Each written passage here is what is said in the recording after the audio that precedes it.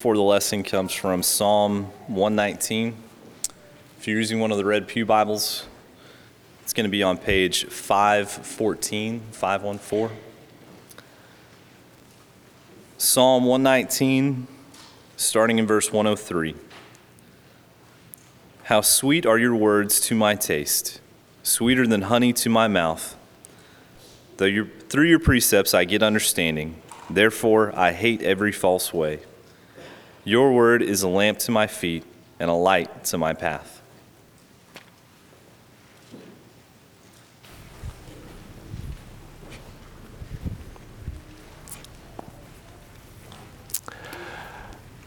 The most important book ever written is the Bible. We don't say that lightly, but that's exactly what we believe. It is a book, the Bible is, that comes from God. It is a book that is about God. It is a book that tells us how we can be right with God. This time of year, a lot of people are making New Year's resolutions. And a lot of us are going to try a new reading program. Maybe you've decided on a new reading program for your daily Bible reading. You can't spend any better time in the year to come than time invested in the Word of God. Your education is lacking if you don't know what this book is all about. Jesus said, "Man shall not live by bread alone, but by every word that proceeds from the mouth of God." Matthew 4, verse 4. Jesus was a man of the book. It is written. Have you never read what the prophets said? Jesus often asked. And not only is our education lacking without it, not only are we not really living if we're not investing in the Bible, we're also not prepared for this life or the next. Because the Bible teaches us how to be right with God, how God cares about us, and how we can have life through Jesus Christ, His Son. This lesson this morning is going to be aimed at the Bible's big picture, helping all of us to see the overview, the bird's eye view. What does the Bible tell us about? It's a book from God, it's a book about God, and it's a book about our part in the story, in the history of this world. Open your Bibles, if you would, this morning. I hope you brought your copy of God's Word. Open your Bibles to the table of contents. Okay? Even before Genesis chapter 1, in most Bibles like mine, there is a table of contents. That is to say, there's a page where you've got the books of the Bible listed.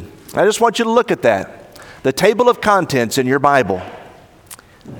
In your table of contents, you'll find that there are 66 individual books that make up our English Bibles, starting with Genesis and going to Revelation. You'll also notice in your table of contents that there are two divisions of the Bible. The Old Testament, that's the first 39 books, and the New Testament, that's the last 27 books. And as you think about the Bible's big picture, I want you to note this. I'm going to try to give you a chronological view of the Bible this morning, but those 66 books are not all in chronological order. Many people, when they read the Bible for the first time, they think or they assume that that's how the Bible's written, that it's written from start to finish. And yes, Genesis deals with the beginning and deals with origins, and yes, Revelation deals with a lot of things concerning the end, but in the middle, some of those books are scrambled because the Bible wasn't arranged chronologically necessarily. Actually, the Bible's arranged by literary type. The books of law go together. The books of history go together. The books of prophecy go together. In the New Testament, the epistles all go together. And so it's not chronological. It is arranged by literary type. That's important to keep in mind. But this book is the most important book you could ever read. And let me tell you what it's all about. We're going to start back in eternity past. Turn over one page in your Bible to Genesis chapter 1. And I want you to notice the way the Bible begins. Genesis chapter 1, beginning in verse 1, it says, "In the beginning God created the heavens and the earth." The Bible begins and talks about a time before the world was created. And the implication is, brothers and sisters and friends, that God is what philosophers would call ultimate reality. that God has always existed, that there has never been a place in the past where God did not exist. There has always been God. And everything else that we see and everything else that we don't see is created by that God. In the beginning, God created. He was there in the beginning. In John chapter 1, verses 1 through 3, John says, in the beginning was the Word was with God, the Word was God. All things were created through Him, he says in John 1, verse 3. God is ultimate reality. And as the Bible continues, you'll learn that God is a being who exists in three persons, the Father, the Son, and the Holy Spirit. And all three persons who comprise God are eternal in their nature. Jesus said, before Abraham was, I am, John 8, verse 58. Jesus says in his high priestly prayer in John 17, Father, you loved me before the foundation of the world. John 17, verse 24. Father, Son, Holy Spirit are eternal.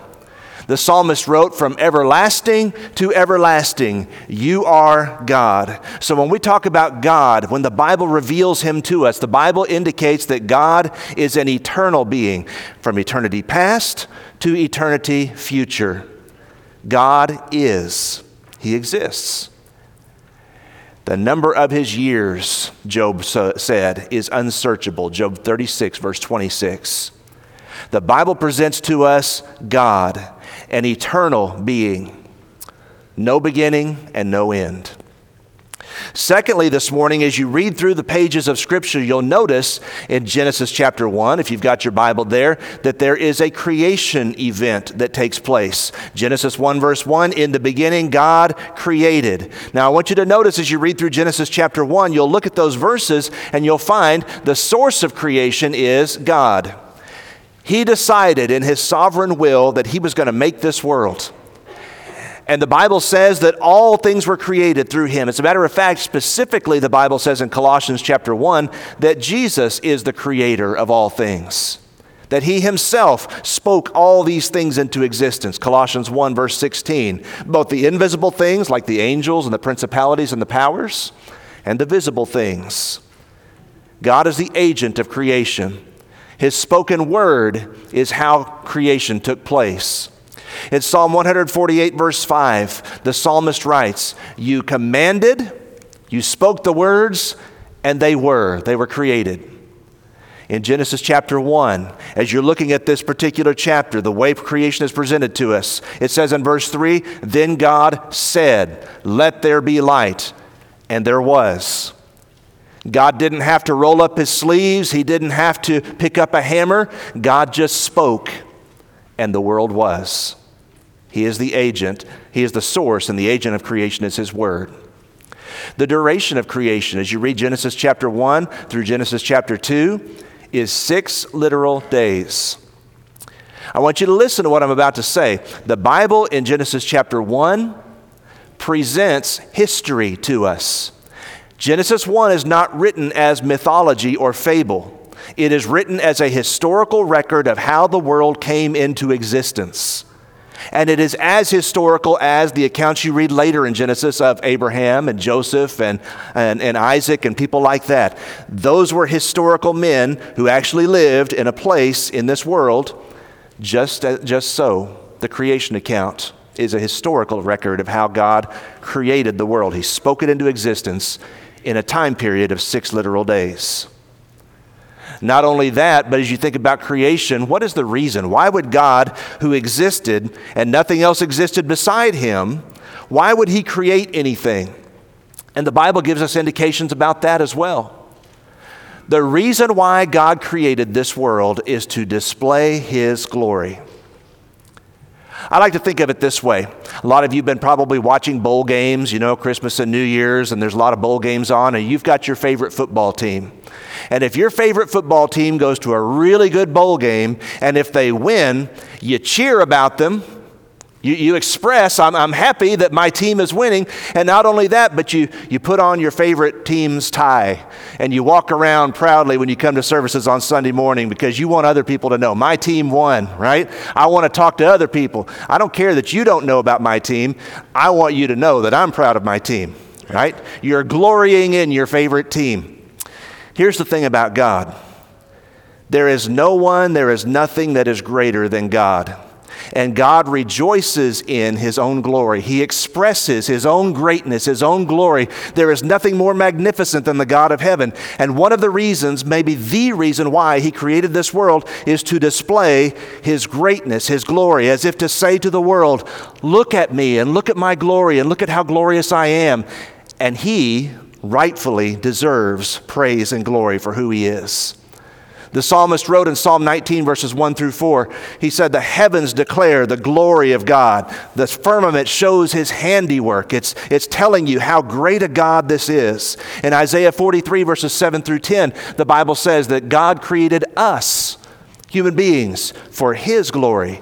Why did He make us? Why did He make this world? Because God is a glorious God, and He wants to express that glory. And He wants to share in that glory with all of creation. Next, the Bible's big picture. We go from eternity past and we see that there was a point in time where God created the world, and then turn to Genesis chapter 3. And we'll notice that there is what is called sometimes the fall. God made a garden, and it was a beautiful place, and Adam and Eve lived in that garden, and God gave them a very clear commandment. In Genesis chapter 2, verse 16, the Lord God commanded man, saying, of every tree of the garden you may freely eat, but verse 17 of chapter 2, but of the tree of the knowledge of good and evil you shall not eat, for in the day that you eat of it you shall surely die. In Genesis chapter 3, beginning in verse 1, the serpent, who is a crafty being, comes to Eve and tempts her. And Eve looks at the fruit and she thinks, God may be holding out on me. God may not really be telling me everything I need to know here. And that fruit really looks good. And so Eve takes of the fruit and eats it, and she gives some to her husband, and he eats of it. They are tempted and they sin against God.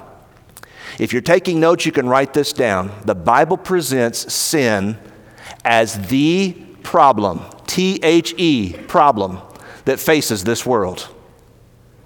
Yes, there are a lot of other things that afflict us, a lot of other things that we're concerned about, but sin, the Bible says, is the problem. It is the root problem. It is the root cause of everything else that's wrong with this world. And when God sent a Savior, He sent a Savior to deal with the root problem, the fundamental issue that faces all of us.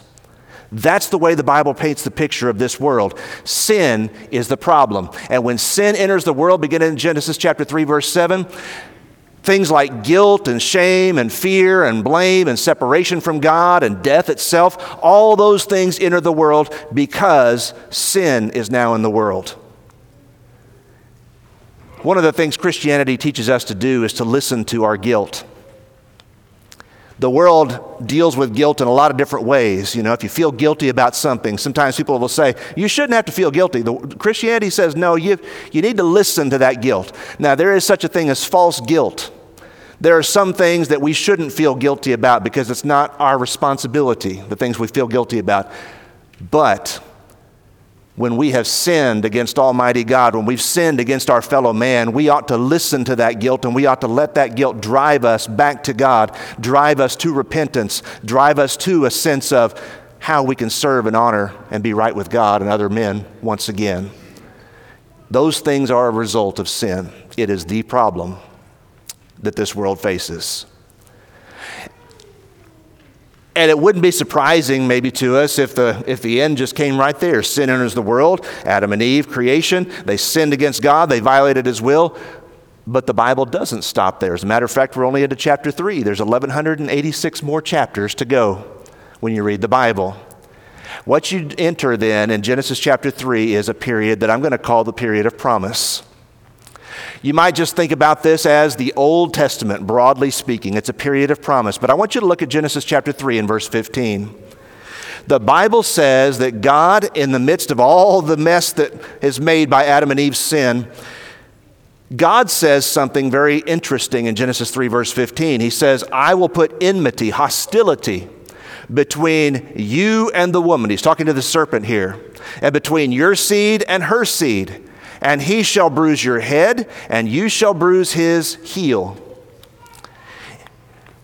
It's the first promise that you read in the Bible where God indicates that he's going to deal with sin. He's going to deal with the problem.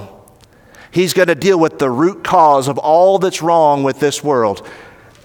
And there's a Savior, a seed that's going to be the one that comes to do this. Now turn in your Bibles over to Genesis chapter 12. And I want you to look at verses 1 through 3. Genesis chapter 12, verses 1 through 3. Because centuries after Adam and Eve, by the way, God often works very slowly in history. We're in a hurry-up, microwave kind of culture. Let's go fast. Let's get things done. Let's move. It takes God sometimes centuries before he reveals any more of his will as you read through the pages of Genesis and the rest of the Old Testament and even indeed the New Testament. God is working on a much different timeline than you and I are sometimes. We need to pay attention to him.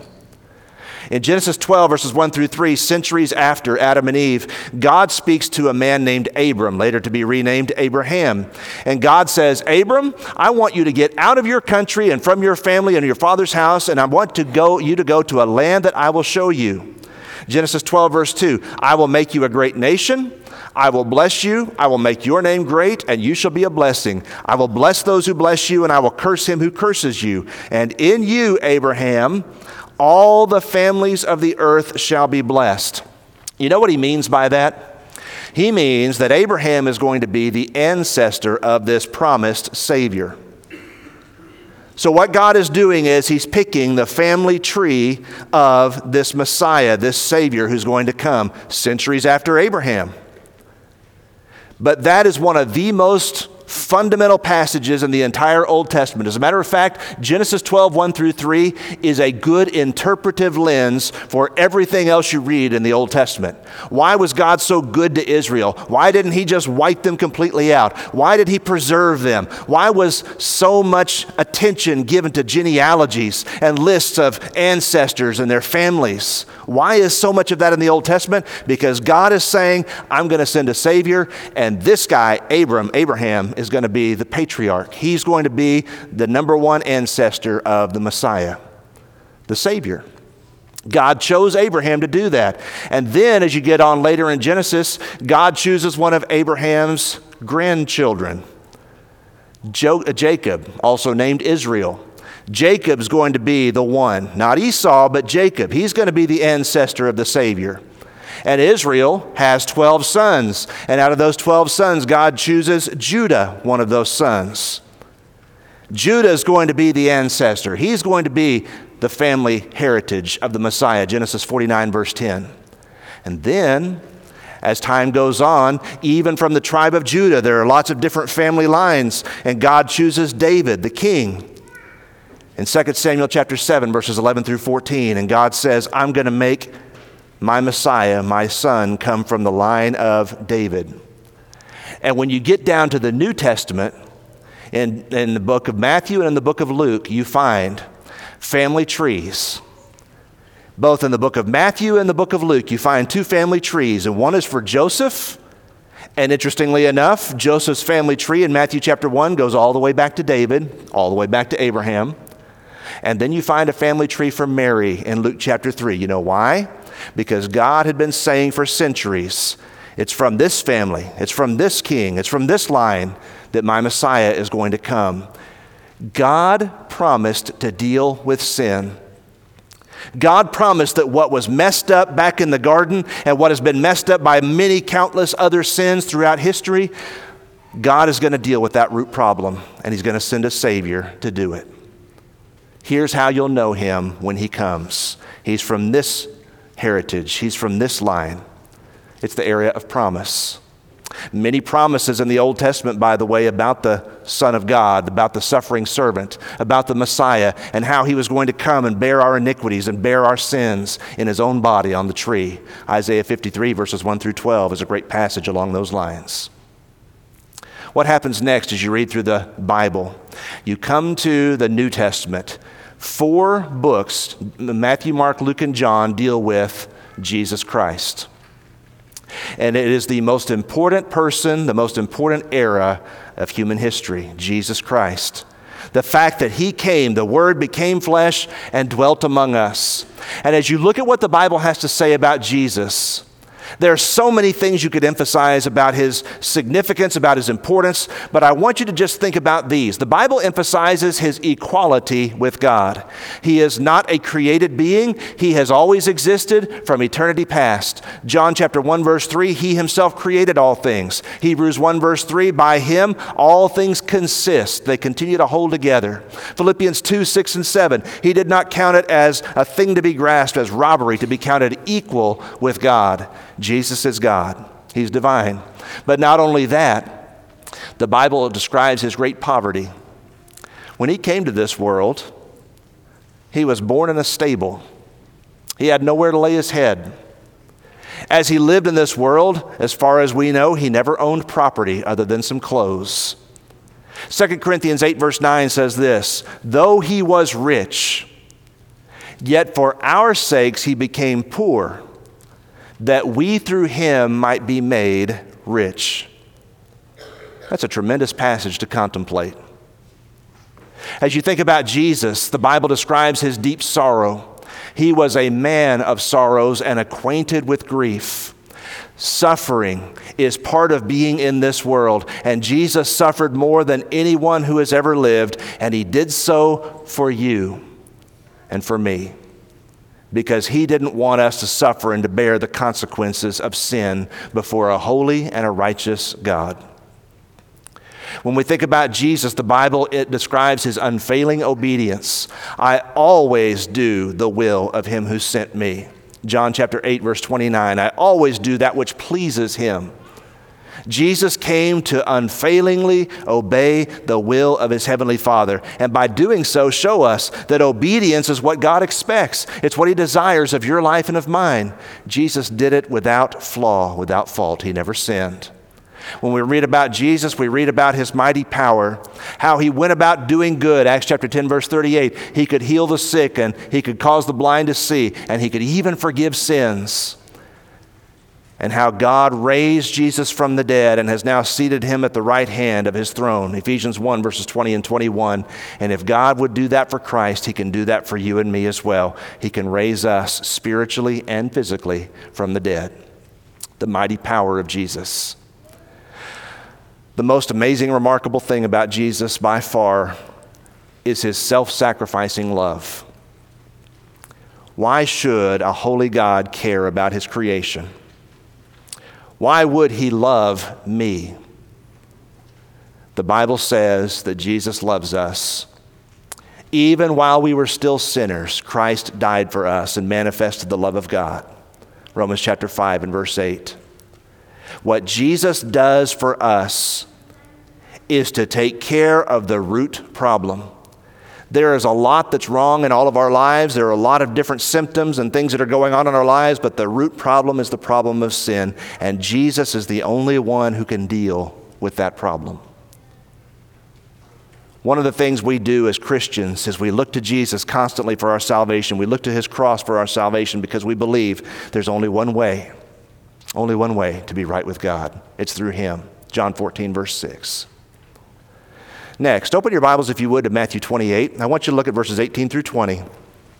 At the conclusion of his earthly ministry, after his resurrection from the dead, Jesus spoke to his apostles, and by implication, he gives this same charge to us. Matthew 28, beginning in verse 18. We enter into the period after the resurrection and the ascension of Jesus that we're going to call the church age. You might call this the period of mission. You're living in this period right now. I'm living in this period right now. It began 2,000 years ago on the day of Pentecost, and you and I are still living in this period of Bible history. Yes, the Bible relates to us, and yes, we fit in there. Incidentally, in your daily Bible reading, it's good for you to stop and to think about the time period that you're reading about. As you think about where the Bible has this particular book on the timeline. If you're reading from Leviticus, you're reading the period of promise. If you're reading from Isaiah, you're reading the period of promise. The Messiah will come, but he hasn't come yet. If you're reading in Luke, you're reading the period about Christ. This is his life. This is what he's doing. But if you're reading in Acts, for example, or if you're reading in Romans or Ephesians, now you're reading about the period of the church, the period of the body of Christ.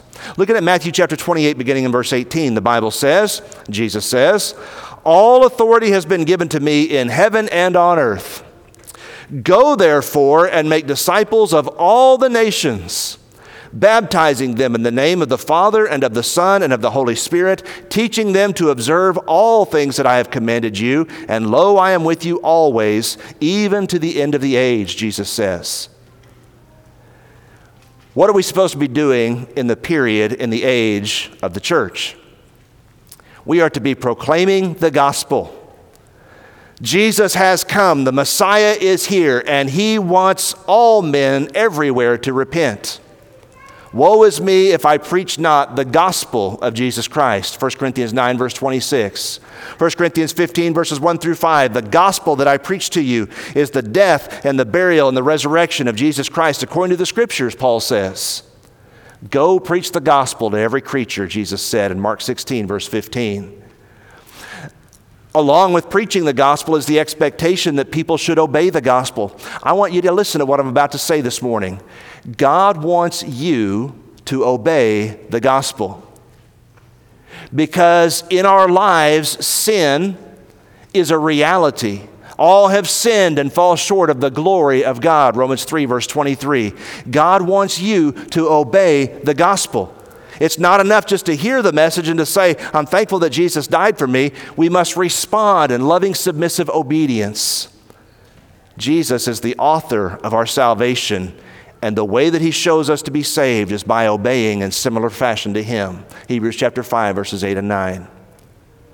Here in this present time, the goal that we have, what are we doing here at Katy? What's our objective? What's our mission?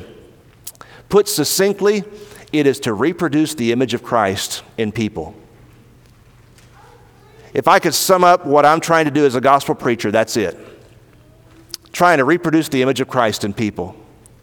You know how it starts? It starts when we die with him, when we're buried with him in baptism, and when we're raised to walk in newness of life. But beyond that, we live a life, and more as we live this life, more of Christ needs to be seen in us, more of him and less of ourselves.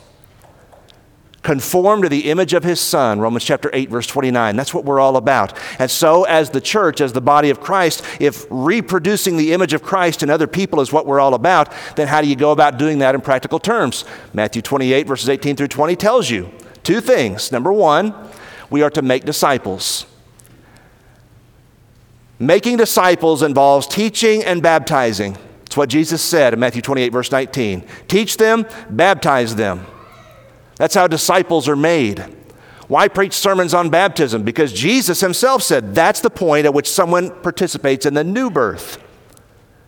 And then, after disciples have been made, we are to mature those disciples. After they've been baptized, teach them to observe all things that I've commanded them. And lo, I'm with you, even to the end of the age. So what is the church all about? What is Christianity all about? It's about putting our trust in Jesus Christ because he's the only one that can save us from this root problem of sin. And the way that we find salvation is by emulating him, by becoming his disciples through repentance and baptism. And then by maturing to become more and more like Jesus for the rest of our lives.